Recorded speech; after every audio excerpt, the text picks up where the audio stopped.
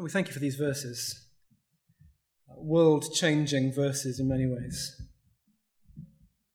And so we pray that you'd be with us this morning as we consider them. We pray that we wouldn't simply be after a better understanding, but actually as we open them up, you would form us increasingly into the likeness of Jesus. You'd be shaping us. And so soften our hearts, unstop our deaf ears, open our blind eyes, that we might see you afresh. In Jesus' name, amen. So they have given up everything for Jesus. They have left it all behind. They've left behind their livelihoods, their families, their reputations, their lives even. And he has just dropped the bombshell that he is going to go somewhere now and they cannot follow. The disciples cannot go with him. He said, end of the last chapter 13, verse 33. It's at the top of the page there if you've got one of the church Bibles, 1082. My children, I will be with you only a little while longer. You will look for me. And just as I told the Jews, so I tell you now, where I am going, you cannot come, says Jesus. And in this passage, and actually in this section of John's Gospel, as the summer unfolds, we will see he tries to encourage them. In all their doubts and their confusions and their whatabouts, Jesus says, trust me. How are they going to cope with the uncertainty? How are they going to go on without Jesus? He says, trust me. And it's right to say the context in John is quite specific. But I think what we'll see both today and as we work through this section is that there are timeless realities. There's a them and there in their situation, but then there's an us and ours in ours. No doubt it was a whole lot bigger for them, a whole lot scarier. The mountain was huge. It was growing before their eyes. It was looming over them. They were fearful. And yet who in this room can't be plagued by doubts and confusions and whatabouts? The looming mountain is there for us too, isn't it, at times? For us as a church, we've just spoken to Jenny. There are people leaving Oxford this summer. That's part of our calling. It is to love and train and send. But what if they're not replaced in one sense and there are kind of holes all over the church? How do we do church life? How do we do community? What if we struggle to keep building momentum and the building just gets on top of us? We don't realise the vision. We don't get the funds. What if there's another variant or another outbreak? What if? Or even us as individuals in our own lives. The stuff that you're carrying with you, the cost of living crisis, the what if I can't pay the mortgage? And when those thoughts happen, and they plague us, and they loom, when we are essentially living in the future with so many uncertainties, we need to learn contentment. We need to live today and to trust God for tomorrow. To change the what-ifs to the even if I lose my job, even if I get whatever variant it is, even if I can't pay the bills, I will trust him. He is in charge. He does know best. He has got me. He's not forgotten me. He is working out his plans and purposes.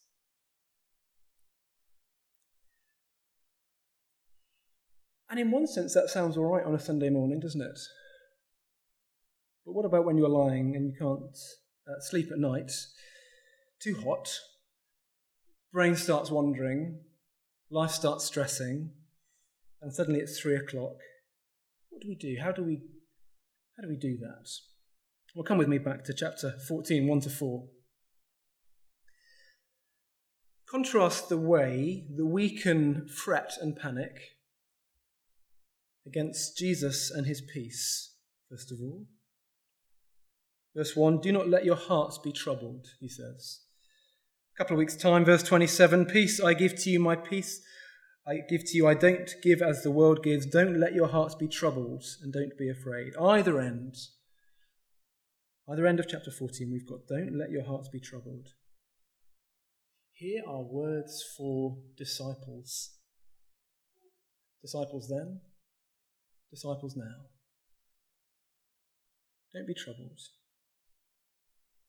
How? Well, the big idea through the whole section is that it is better for him to go. It is better that Jesus go than stay. It might seem scary for them, but his going, that is his death, is a good thing. He says it is a better thing. And we say, why? I mean, sure, it'd be better off to have him around, wouldn't it? Wouldn't life seem easier now if he was here with you now? Well, he says it is better for him to go because, this week at least, his going is the means by which they are able to dwell with the Father forever. So let me read again verse 1 to 4. Don't let your hearts be troubled. You believe in God, believe also in me. My Father's house has many rooms. If that were not so, would I not have told you I was going there to prepare a place for you? And if I go and prepare a place for you, I will come back and take you to be with me, that you may also be where I am. You know the way to the place where I'm going.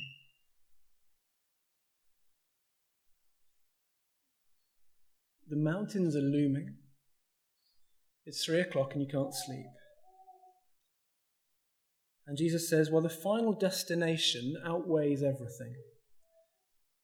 That's not a escapism. That's not a head in sand and pretend it's fine. It's the reality of what is to come, which overshadows our mountains of the now.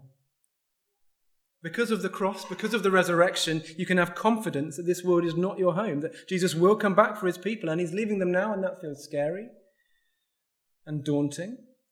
But his leaving them is putting the plan into action. And how has he done that? Well, 3 points this morning. So it's good that he goes. It's good that he goes because we can dwell with the Father. Why? The first one, he's the way to the Father. He's the way. I guess we've got questions as it begins, because it sounds like Jesus might be heading off to a big Airbnb that God owns, and he's going to go and make some beds and plump some pillows, and just make sure there's money in the meter, and it's all in order before we arrive. I think probably years ago, that's kind of how I understood 1 to 4. So what is this house that he's talking about? And what is Jesus going to do there for us? The Father's house has already come up in John's Gospel, if you know John well. It's used back in the temple in chapter 2. 3 years before, another Passover season. And let me read again, chapter 2, verse 13. When it was almost time for the Jewish Passover, Jesus went up to Jerusalem. In the temple courts, he found people selling cattle, sheep and doves, and others sitting at tables exchanging money. He made a whip out of cords and drove all from the temple courts, both sheep and cattle. He scattered the coins of the money changers and overturned the tables. To those who sold doves, he said, "Get these out of here. Stop turning my Father's house into a market." And the temple was where God dwelt among his people. It was there they went to sacrifice, there they went to pray, there they went to worship, there they went to meet with God. The temple represented the place where God actually dwelt in heaven, though. A shadow of a greater reality, a shadow of where God really is. And so Jesus is about to go to the reality, the Father's house, to where God the Father dwells in a sense. And yet, what's he doing there? Well, he's getting it ready. He's preparing a means for his people to arrive. He's opening up the way by which we can get to be with God the Father. He's dying on the cross. He's paying for our sins. He's rising again. It's the journey that opens the means for us to dwell with God forever.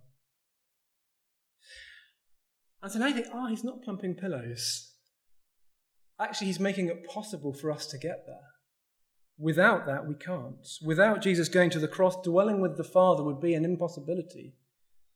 But now it's a certainty. He's made it possible for us to get there. And more than that, he's going to come back and take us to be with him. One day he will return. One day, finally, he will take his people to be with the Father forever. So firstly, he is the way to the Father. Secondly, he's the truth about the Father. And look, he starts off in verse 1 by telling us to believe in God. Okay. I mean, they would expect that. They were a people who knew to trust, to believe in their God. And yet he doesn't stop there.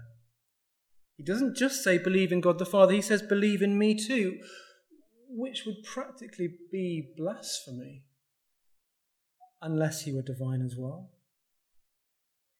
And into our culture of all truth being truth, a culture where truth is slippery and a bit relative, and these jarring, exclusive claims of Jesus hit us in the face, almost like clanging cymbals. Maybe they clang in your ears. Maybe you've got questions.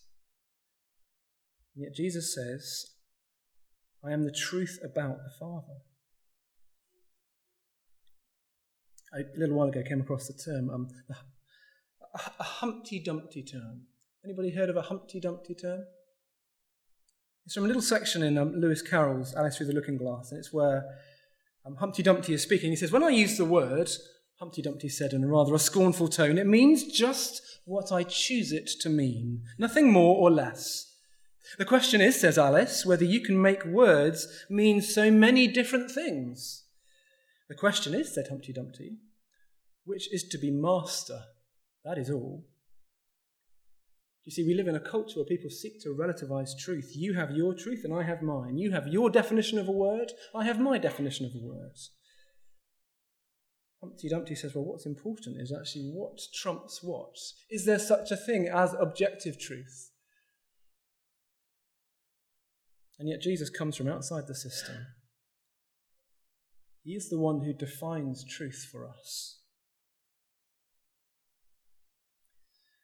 And so often people say, well, to me, God is like this. This is how I like to think of God. He's finish the sentence. I heard this recently. But of course that doesn't quite work, does it? Because if God has revealed himself, we don't have the license or the right to shape him or to say, well, to me God is like this but that's not what God is like. Because Jesus tells us what God is like. He is the truth of the Father. I've said this to you before, but if I were to share with you, one of the best things about my wife Zoe is her beautiful green eyes, her wavy brown hair, the fact that she's 6'4". You would know something is wrong because she has none of those attributes. She doesn't have green eyes or wavy brown hair or quite such stature. I don't have the license or the right to redefine her because she's revealed herself and we know her. There are consequences for getting her wrong. Well, so with the Lord, there are consequences for getting him wrong. He has revealed himself to us, and we don't just get to make him up as we want. Jesus says he is the truth about the Father. Want to know what God the Father is like? Look at the Son. Go listen to him. It's a theme that will come again and again and again through this section, but next week we will hear things like this. Jesus answered, don't you know me, Philip? Even after I've been among you such a long time, anyone who has seen me has seen the Father. How can you say, show us the Father? Don't you believe that I am in the Father and that the Father is in me? The words I say to you, I don't speak on my own authority. Rather, it's the Father living in me who's doing his work. You want to know the truth about God? Truth in a world made by a God of truth whose words and actions can always be trusted? Go to Jesus, says Jesus. Listen to me, says Jesus. I will teach you, I will show you. And I am mindful that will make us unpopular in our current culture. These kinds of ideas, these kinds of truths even, will stick us out on a limb somewhere. But at least according to these verses, truth about God is not relative. If you think it is, I'd love to chat to you afterwards over coffee. It's going to hit home harder next week. Jesus says, I am the way, the truth, and the life. No one comes to the Father except through me.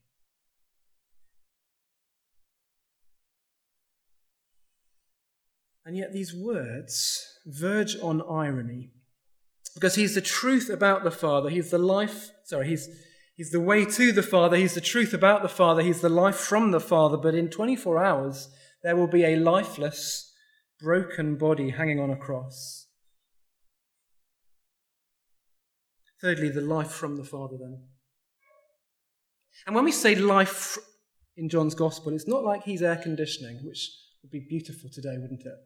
Air conditioning that makes life a bit better, that just gives you a bit of a boost. We're not talking about our own fulfillment. We're not talking about our little self-actualization project and the things we would like to achieve in our life. We're not talking about any of that. Life in John's Gospel is a different kind of life altogether. It's the life that we were made for, the life that we were created for, knowing the God of life whom we've walked out on. And because we've walked out on the God of life, we do look for life in all kinds of other places. You see it right through the scriptures. The people of God, Israel, with their idols in the wilderness, their hearts running after all kinds of other gods that promise them life and satisfaction and salvation. And they think it might work, so they try it, and it never does.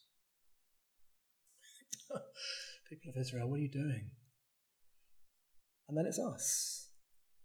The little idols in our hearts, the things that we think will give us life and satisfaction and salvation, and we run after them and they captivate us, but they never give us the life that we thought. And our hearts constantly dream up idols to worship, one after another. Maybe that's the answer, maybe that's the answer, maybe that's the answer, and we're browsing on the internet or we're chasing after dreams. It's the job, it's the house, it's the spouse, it's the kids, it's the haircut, it's the outfit, it's our looks, it's our brains, our talents, our abilities, it's comfort, it's approval, it's power, it's security, it's control, and our hearts get sucked in and they never work and they never last. And maybe on a Wednesday you find your life, your joy, your satisfaction because you are a professional table tennis player. That is what you do. That is why you get out of bed in the morning. And on Thursday, you fall off your bike and you break your arm and you will never play table tennis again. And life is taken away from you.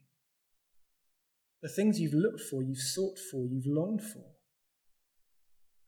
Temporary and fragile and precarious. But the life that we were made for, the life in Christ, which is so much bigger than all the little lives that point towards him, is permanent because Jesus can never be taken away because he's about to go to be with the Father. And when we look for life in the wrong places, in the wrong things, and we keep doing it, and we keep doing it, and we keep doing it, we miss out on the life that we can enjoy in him. And when we have him, and we know that we have him, we have enough for life, we can trust him even in our death. I've quoted this before, so forgive me if you've heard it, but it's one of my favourite accounts, and it seems to me, here is a guy who got it. Just frankly, he got it. He was an early church father called John Chrysostom.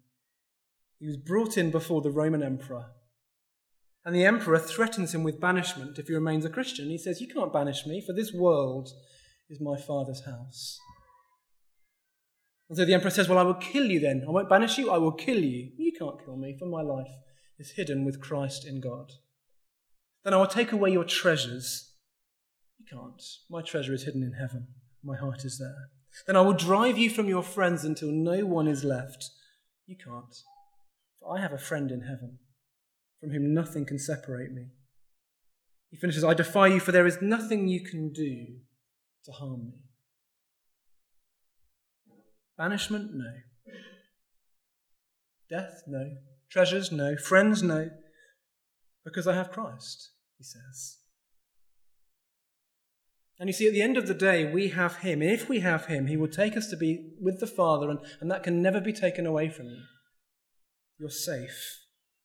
Everything else can, but not him. It strikes me in preparing for this that some of us, many of us, all of us, need to do a bit of thinking about the definition of life that we work from. To rethink that definition for ourselves. Or maybe even it's just to notice the default setting of our hearts is that we look for life in this or this or this, and those things are not the things. And it's so easy to get our definition of life not from the word in our hands, but the world all around us, and what everybody else is doing. And life becomes about me and my comfort and what I'm going to do in my life, rather than me and my God and what I'm going to do with him. I wonder if that's a conversation for home groups. What definition of life practically do we work from? Not the right answer that we know on paper, but actually the answer that we live out each day.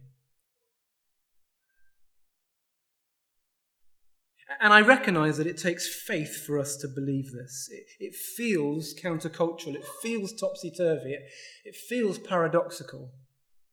We've just said he's the way to the Father, he's the truth about the Father, he's the life from the Father, and yet, maybe you're thinking, are you sure? Do you know how the story ends? Do you know how the chapters roll into each other? And so someone said this, I am the way is spoken by one whose way was the ignominious shame of a Roman cross, the death of despised and debased criminals. I am the truth spoken by one about to be condemned by lying witnesses, one who was generally not believed by his own people or his own family. I am the life uttered by one whose battered corpse would shortly rest in a dark tomb, sealed up by the authorities. But of course, it's only through his death and resurrection that the way is opened up for us to come to the Father's house. It's only through his death and resurrection that we learn the truth about the Father. And it's through his death and resurrection that we will gain the eternal life that we long for.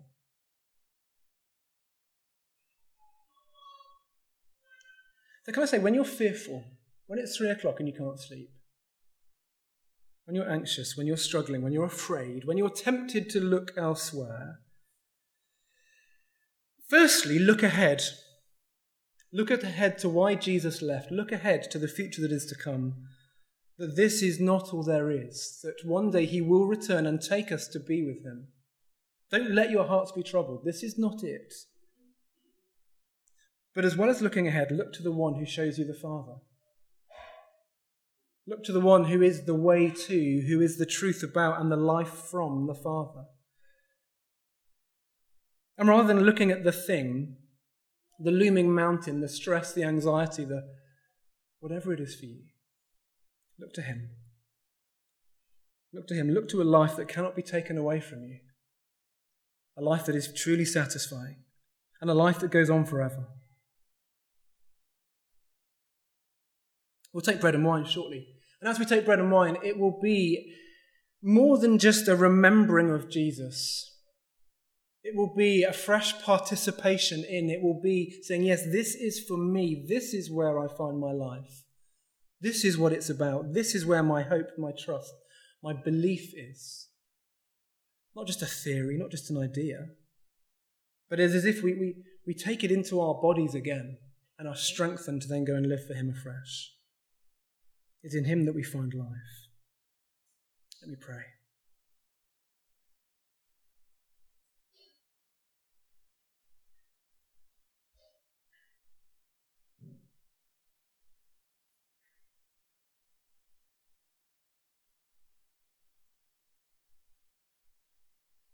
Father in heaven, such huge truths just in these 4 verses. Truths that redefine our perception on reality, what we're doing here even, our understanding of who Jesus is, of what this is all about. And so, well, might we know that he is the only way to you. And in a world that relativizes truth, help us to hold fast, to cling to that reality.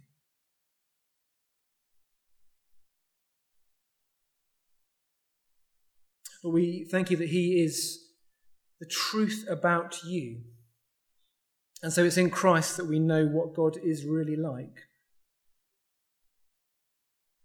And again, in a world that relativizes truth, might we hold fast and cling on to that reality. Thank you that it's through him and from him that we know true life with you, life as it was meant to be lived. And we're sorry when we look other places, when our hearts drift, when they get captivated, when we find things alluring, when we go after them rather than you.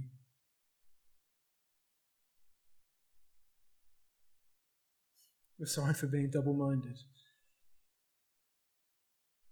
And yet we thank you for Christ. We thank you for his death in our place. We thank you for his opening up a way to not just know you, but to be with you forever. We thank you that he shows us what you are like. We thank you that it's through him that we can have true life. And Lord, I pray for myself as I pray for us as a church that we might cling to that reality. And when it's 3:00 in the morning and we're anxious and we're struggling and we're finding all the what-ifs are overwhelming, help us particularly then, to know the power of the Lord Jesus. In his name we pray. Amen.